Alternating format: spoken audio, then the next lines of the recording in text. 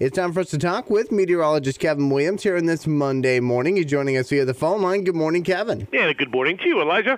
And Kevin, kind of jumping right into things this morning, what should folks expect? Well, pretty quiet day, cold day. Of course, we had a cold weekend around these parts for sure, and we start the day plenty cold as well, with temperatures that vary based on location a little bit and sky coverage, but we're running around zero as we start the day. We've got +2 Brazier Falls, +1 over at Richards, so a chilly start. A cold day, yes, but a quiet day with even a little bit of sun breaking through the overcast from time to time. We should be back up into the lower, maybe the middle 20s if we're lucky later this afternoon. Now, Kevin, for folks who are looking for it to warm up a little bit, and I know there's probably a lot of folks that are enjoying a little bit of the colder weather, when's the next chance to hit 30? Next chance to hit 30. Well, I don't really see it for the next few days. The air mass, I think, will be pretty stubborn to get to that level. Let's just see here.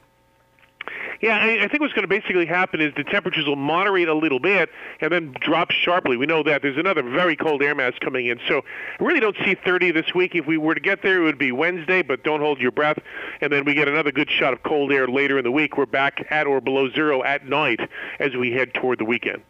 And I know you and I were talking off the air about where a lot of the weather action is happening, and you had mentioned that for us, quiet and cold, but out west, there's some action going on, right? A parade of storms on the west coast going to bring some very beneficial rains to California from the hydrological perspective. They need it in terms of the spring melt-off, of course, so we want that. But it's going to be very problematic for travel.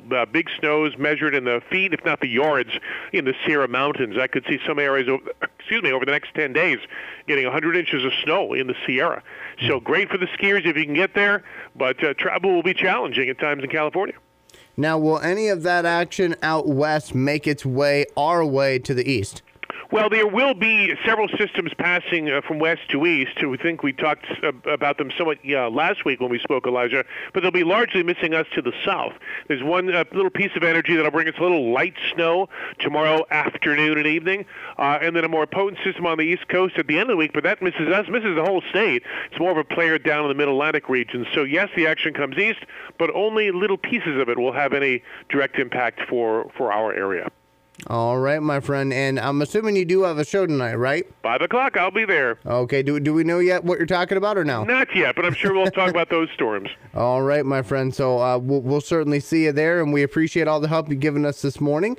And with that, can we have the forecast? Absolutely. Thanks, Elijah. Here is the WMSA forecast. A cold day today, variable amounts of cloud cover. Will include some sun at times, the high 22 to 26. Clouds will be with us tonight, the low 10 to 15. Then cloudy tomorrow. A little light snow will arrive in the afternoon, continue into the night. The high tomorrow, 23 to 28. And Wednesday's cloudy with a touch of light snow or flurries and a high of 23 to 28. I'm Kevin Williams from the WMSA Weather Center.